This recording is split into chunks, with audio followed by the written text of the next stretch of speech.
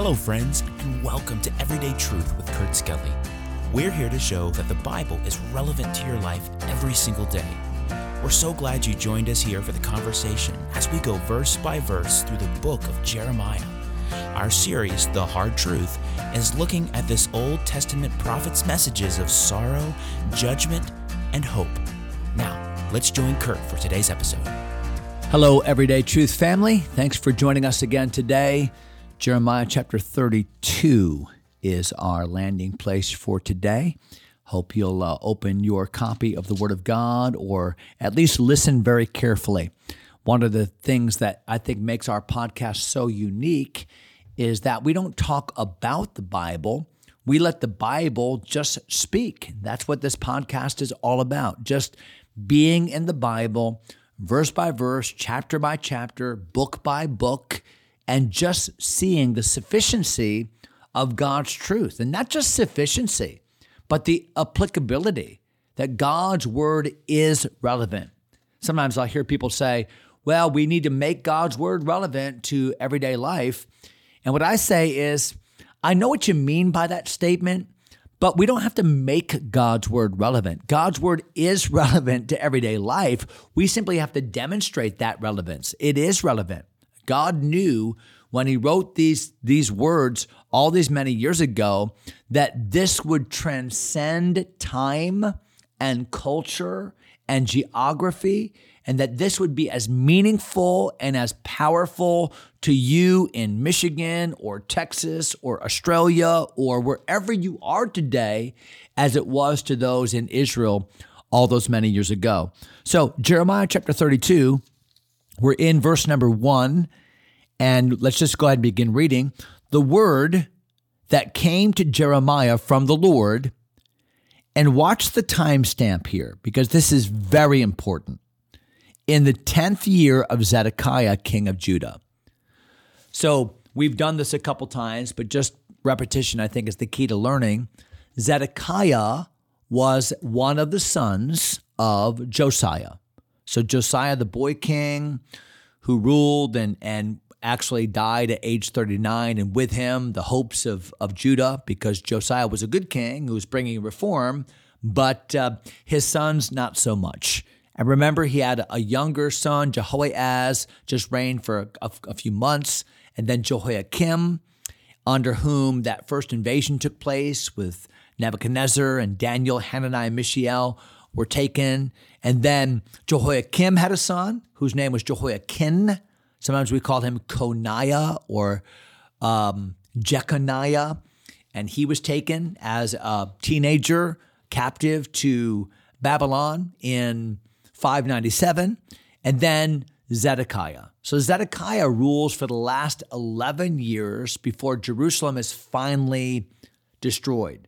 And the Bible says that this is the 10th of the 11th years, here in verse number 1, which tells me that at the writing, the chronology tells me that this event that we're going to talk about is taking place in Jerusalem at the very time that Babylon has now surrounded the city, because the siege itself was about a year and a half.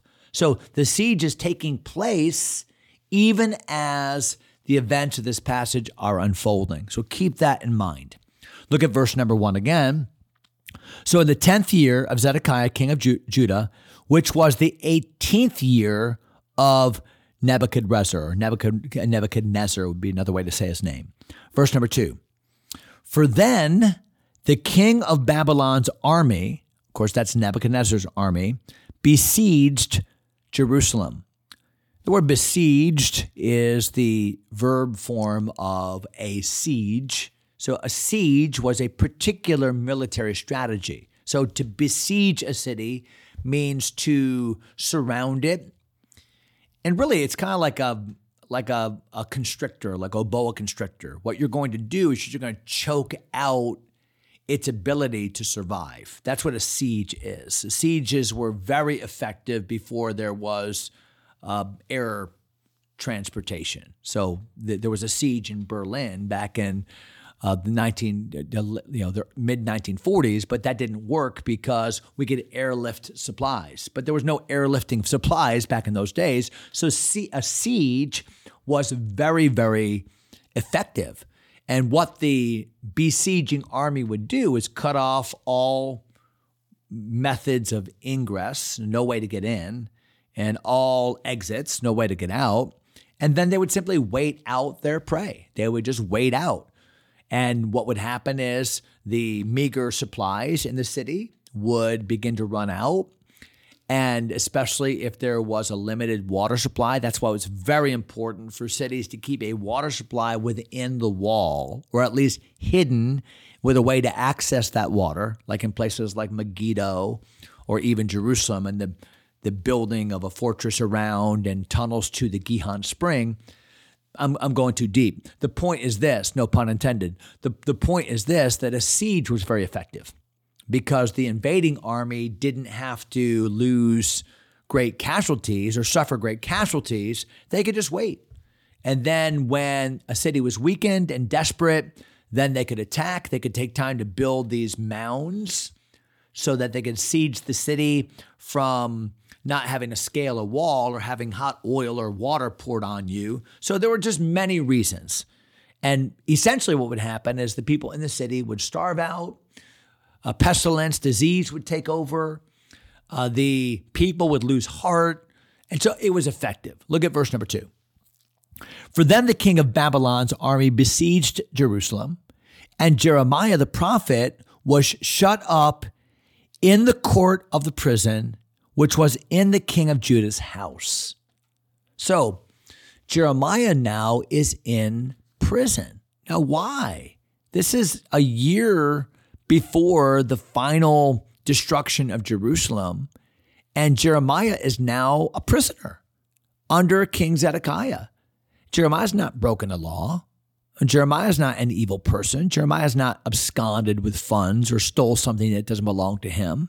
Jeremiah is a faithful prophet of God, but that's his problem. I say that tongue in cheek because he's told the people the message of God, and the message that he has shared does not sit well with them. He's told Zedekiah, it doesn't make a difference what alliances you form. It doesn't make a difference what you do. You're not going to escape the destruction that's going to come via Babylon. I am prophesying this from the Lord. God's word is sure. So men like Habakkuk, men like Jeremiah and Zephaniah, they've been telling the people, and other faithful prophets. We talked about a few of them. Uriah, remember? He was a prophet that said the same thing and got executed for it. The point is this, that Zedekiah didn't like the messenger, so he put him in jail. Very similar to what Herod Antipas did to John the Baptist years later. I don't like the messenger, so I'm going to put him in jail.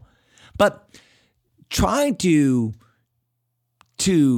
imprison or somehow silence the message of truth never works, because truth has its own voice, and truth transcends even one body or one messenger. Truth is truth.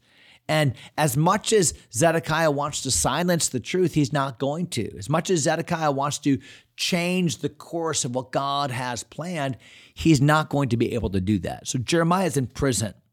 Verse number 3, for Zedekiah, king of Judah, had shut him up. So there's the culpability. Zedekiah was responsible for putting Jeremiah in prison. And here was his rationale. Verse 3, saying, wherefore dost thou prophesy and say, thus saith the Lord, behold, I will give this city into the hand of the king of Babylon, and he shall take it. Why are you saying that? Said Zedekiah. Who do you think you are, crying out in the streets and saying to me personally that God said that this city is going to be destroyed? Don't you have any national pride? Don't you love your nation? Don't you love the temple? Don't you love your people? I mean, come on, Jeremiah.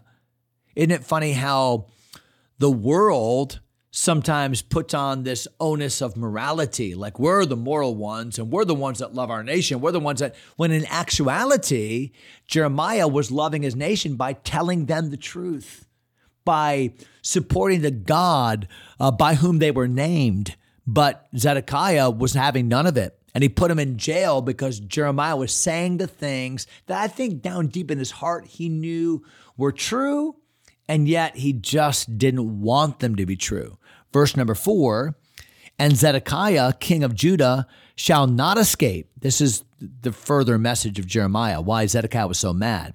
And Zedekiah, king of Judah, shall not escape out of the hand of the Chaldeans, but shall surely be delivered into the hand of the king of Babylon. And thou shalt speak with him mouth to mouth, and his eyes shall behold his eyes, and he shall lead Zedekiah to Babylon, and there shall he be until I visit him, saith the Lord. Though ye fight with the Chaldeans, ye shall not prosper. So that was Jeremiah's message. You're going to lose. Zedekiah, you're going to personally lose.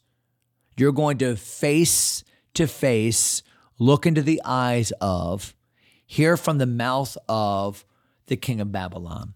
You're going to see it. You're going to be shamed. We find it's much worse than that, by the way. These are not all the details, because Zedekiah tries to run. Zedekiah actually gets caught.